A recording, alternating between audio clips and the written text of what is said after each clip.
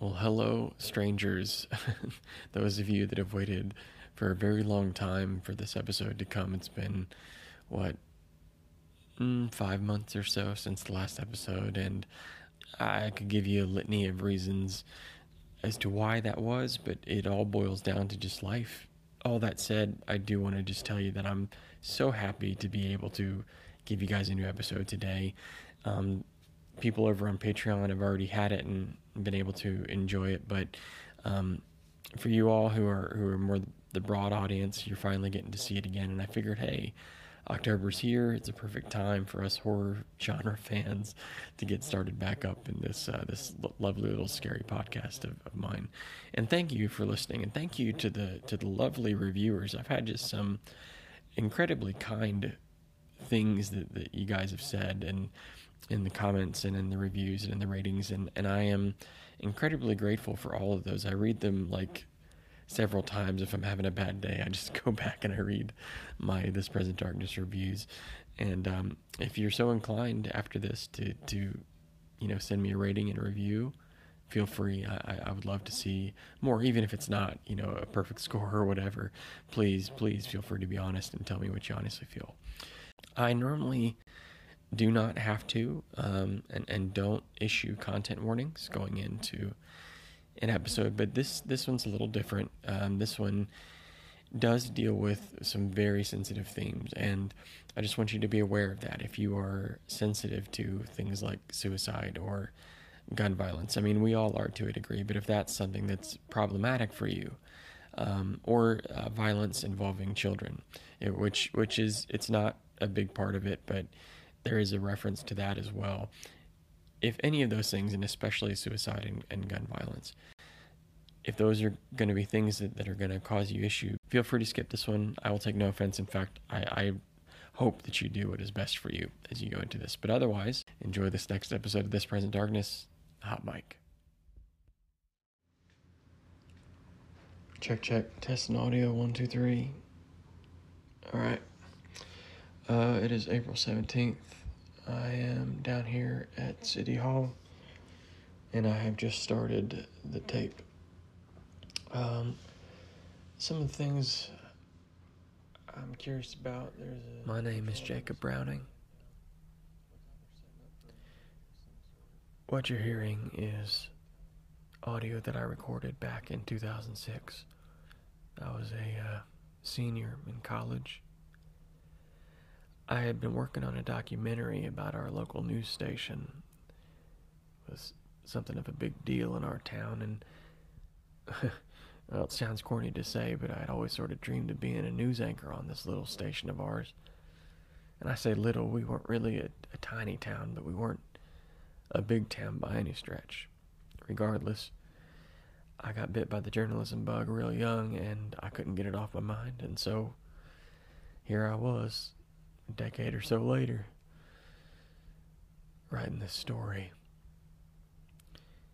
A story that I never got to finish. A story I don't think I'm ever going to finish. Not after what you're going to hear. It was right toward the end of the year. It was April 15th. I remember it. I had an envelope come to my room. Opened it up, just had my first name on the front, and when I pulled it out, it was just a little 3x5 index card, and on it said City Records, bin 32A, file 2750B. Then just underneath was scribbled a few words. Watch the whole thing. The whole thing was underlined.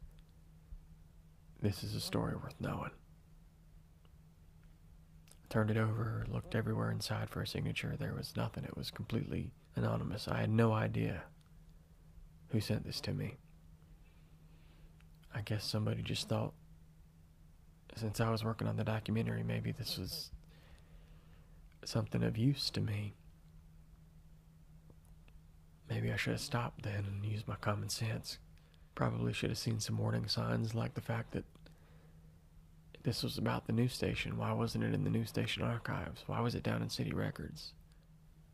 I remember I went down, I went and found it, and I turned it on.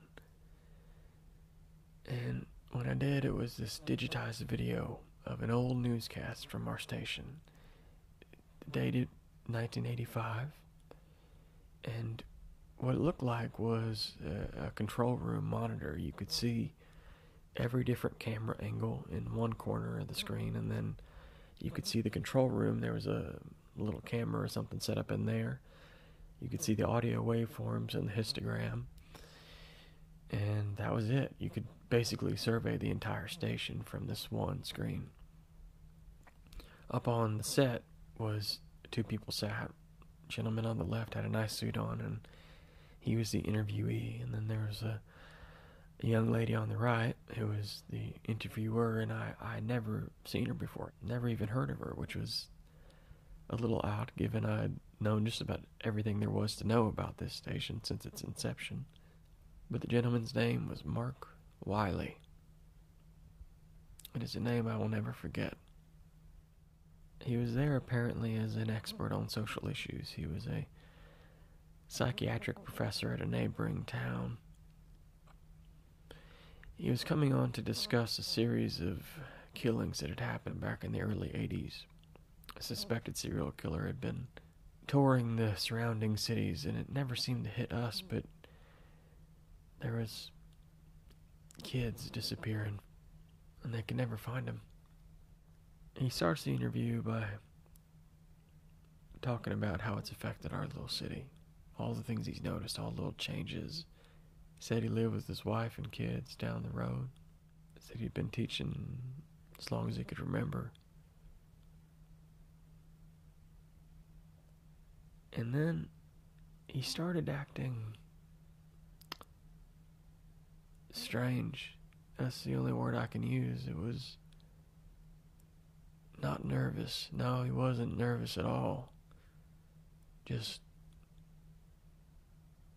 odd, unsettling, I think.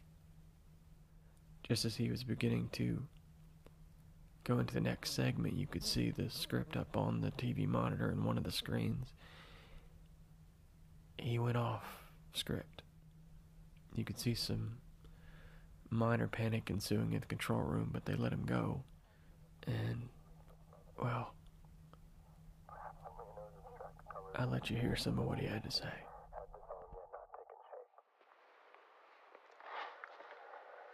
Have you heard of Willis-Ekbom disease? It's named after the physicians who discovered and diagnosed anxietis tibiarum, more commonly known as restless leg syndrome. Sir Thomas Willis in 1672, and again by Carl Axel Ekbom in 1944.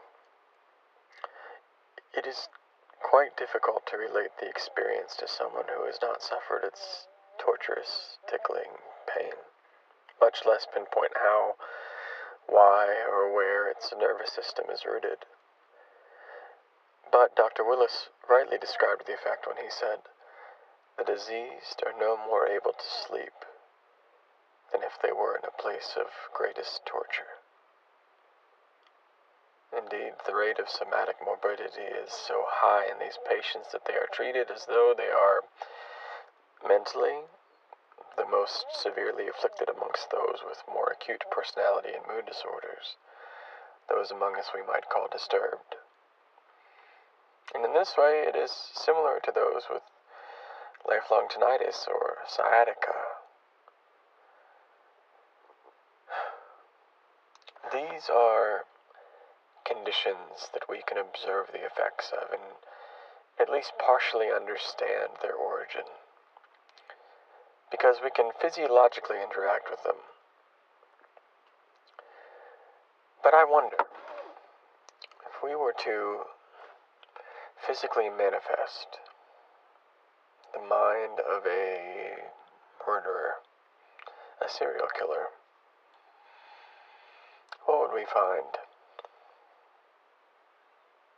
I'd argue we would find similar patterns that we find in these patients that suffer these lifelong, terminal, unrelenting, painful diseases.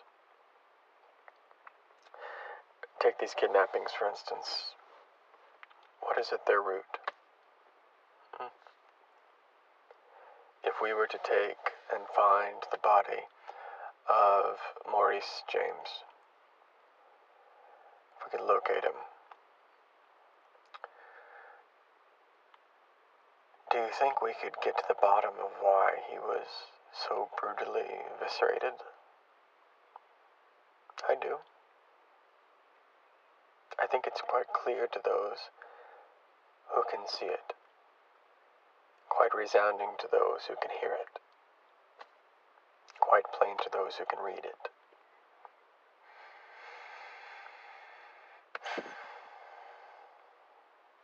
This isn't some insane person. The person who's been doing all of these killings, they grew up here. They walked and talked and shopped and kissed and drove and ran and laughed and cried under these same stars. But their life was not the same as their peers. Their inner monologue is such that the call of violence rings as an ever-present tinnitus or sciatica or anxietis tibiarum, and it can only be muted or relieved in the throes of its consumption. From the earliest recollections, nearly every memory is accompanied by its unrelenting, droning, haunting, enticing, and ruthless melody. Magnify them across a lifetime without any support, without any medical intervention.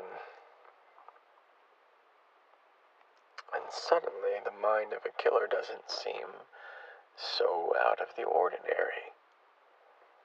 We wouldn't expect any of these people with RLS or tinnitus to just simply wish away their pain, to ignore it and say, I won't give in to that. I won't cave to the impulse, into that call to madness. No, we understand.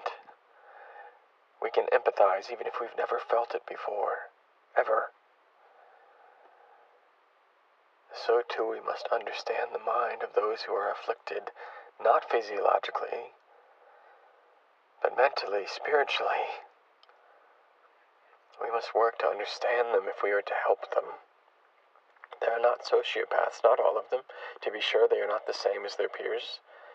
But they are not so different as to be beyond feeling or indifferent to kindness or compassion. They are capable of great empathy, especially towards those who hold similar measures of suffering on their own shoulders. And their rage is an unsearchable blaze against those who would prefer not to trouble themselves.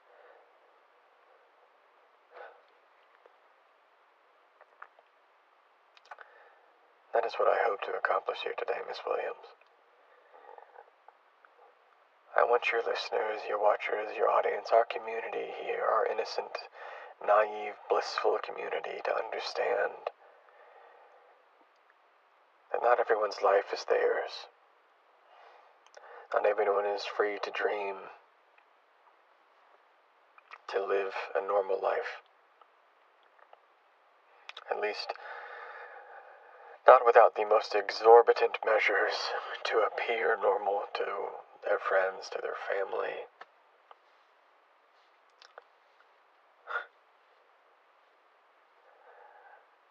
But I know that simply speaking of these matters won't do a thing. I've come here today because I believe I have the only effective way of communicating this. To make people get it, to make them see, to help them understand these murders, but beyond that, to understand these murderers, to care for them, to think of them. So, I will tell you this. If you want to find the body of Maurice James, simply take a walk down our main street. His left molars are in the flower bed in front of Mrs. Bleeker's ice cream shop. His right leg is in the backyard of the Temples. Their dogs are always roaming about and barking at whoever comes by. His heart is buried deep in the reservoir there at the edge of town, and his head, well, uh, his head is in the chicken coop behind old Farmer Cooper's shed.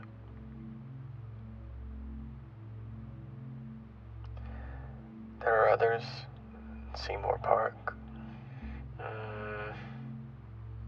Rushmore Lake. And I know what you're thinking, Miss Williams. I know. You're doubting my sincerity. You're wondering if this is real, this surreal moment. I would assume your viewers are doing the same. I can assure you, it is. Look at me and see a man that you think you understand, and know that you do not. Know that there are many like me. They are right here among you. And if you continue to ignore them, if you continue to villainize them, they will be a blight on this town. At this point, panic had broken out into the control room. You can feel the tension on the stage as Miss Williams, the interviewer, and the producers all pause and stare for a moment at Mr. Wiley. You could see they were shuffling desperately to try and shut down the interview. It appears as though Mr. Wiley thought they were broadcasting live, and I'm sure much to the relief of the people and the producers in the room, they were not. It was to be a pre-recorded segment. And then Mr. Wiley reached into his coat pocket, pulled out a .45, put it straight up to his chin,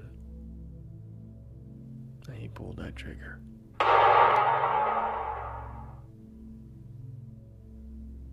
I yanked my headphones out and began to feel nauseous. My head was light and spinning. I had never seen anything like that before. Not in a movie, not in real life, certainly.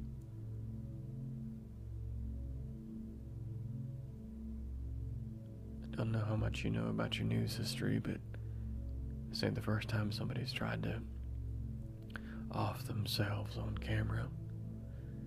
A couple of times they succeeded before, and I think that's what Mr. Wiley was trying to do. But it's about one of the worst things the human mind can endure to watch.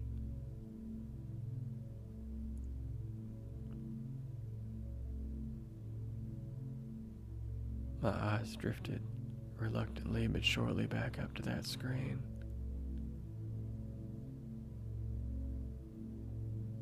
Blood, brain matter, bone, human pulp scattered across the set.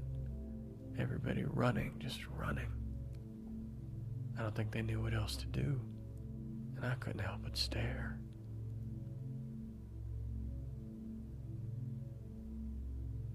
I couldn't hardly accept that what I was seeing, what I just saw, was real.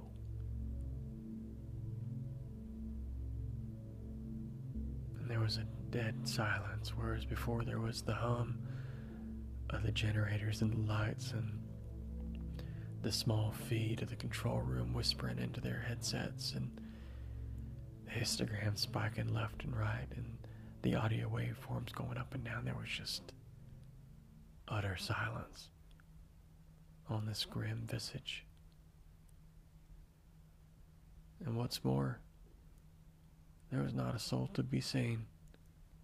And then something on the screen caught my eye, some small flicker of movement. Little waveform on Mr. Wiley's lapel. It picked something up.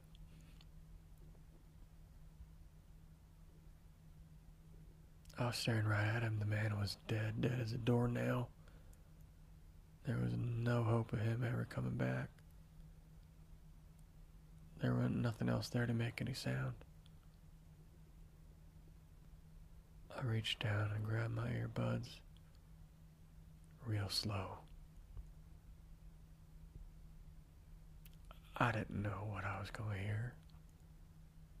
For all I knew, it could have just been natural functions of the body as life leaves it, but in my heart I knew it was more than that.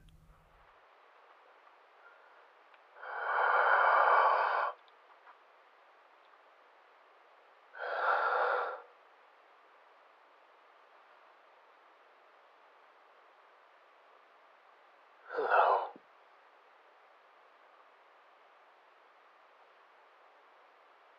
Miss Williams.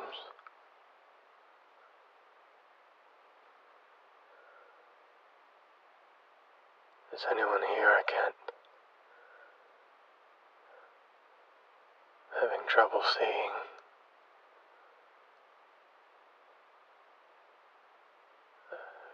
Can't recall.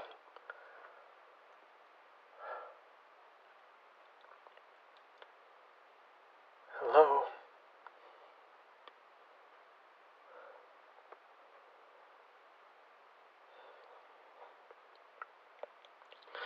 Having trouble breathing.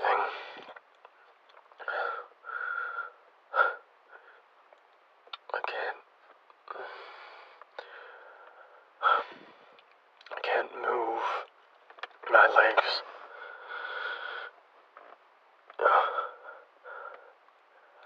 Yes, hello? Hello, who's there? I can just barely make you out. Who are you? Boy, I said, who are you?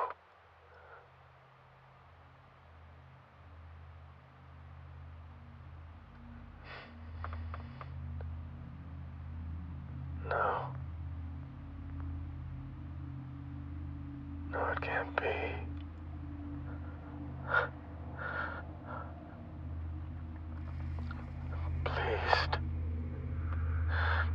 Please don't torture me.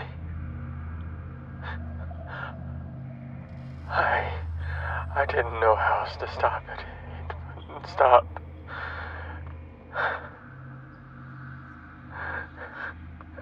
No, please. God, please, no, God. Oh, no! God! Oh, God, no!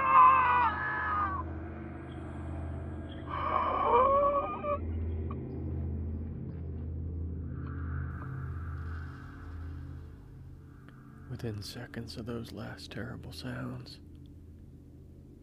people re-entered the scene. Paramedics, policemen, the mayor of the town, all rushing in to the grotesque scenery.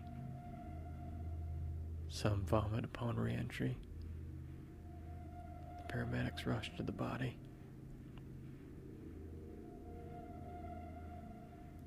Ain't nobody in this town ever seen anything like that before. Couldn't have expected them to react much different than they did. God bless those men and women who did pull that body down. Had more courage to do it than I ever would have. Now, you may be wondering what I did with this information, with this file. I ain't never heard about this interview. We all heard about the killings, but then it just sort of went away. Nothing ever came of it. But as I thought, I did realize I had never heard about them kids ever being found. I did a bit of digging. In the remaining month, Mr. Wiley, as it turned out, had killed his wife and children that morning before he went to the station. Them bodies was sitting there waiting for the police as soon as they got there. But they were killed in I don't know any other way to say it, but peaceful way. But they found some of that DNA Mr. Wiley was talking about, right where he said it'd be. those parks, that lake, the reservoir, the ice cream shop. They found it.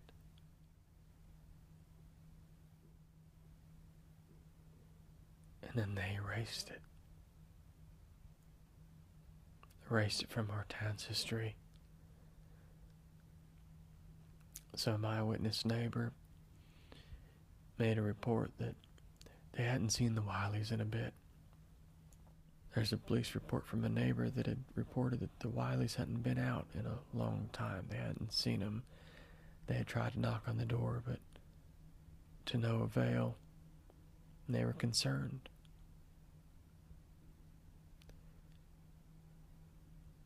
Apparently, the mayor paid them a personal visit to explain the situation, that Mr. Wiley had gotten pulled away on a family emergency and had sent Mrs. Wiley and the kids up to her mother's ahead of him.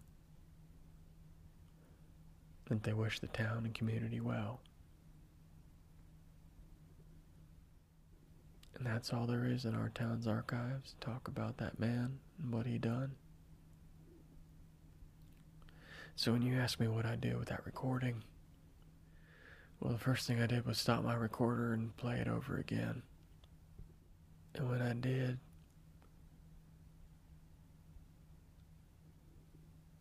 I didn't hear anything. Not a thing. I rewound it again and again. I fast forwarded, I paused, I played, I turned my volume up as loud as it could go. And there wasn't nothing. Only place you can hear it is on that recording of mine. And whoever wrote me that note, they knew.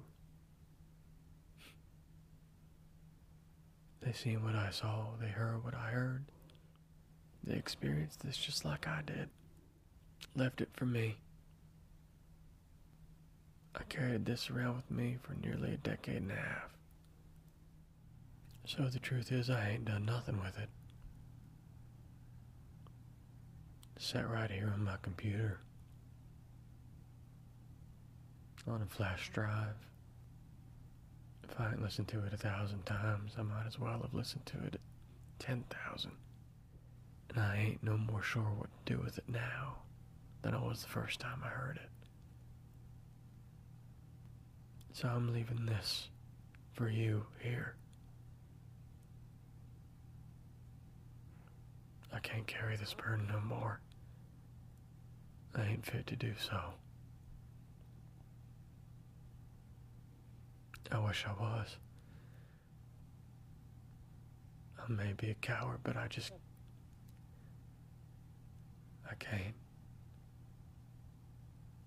So you take this. You do with it what you want. I'm deleting the file forever. Getting rid of it out of my life. I don't need it no more. It taught me everything I need to be taught about human nature and about myself, about my community, about the nature of the human heart.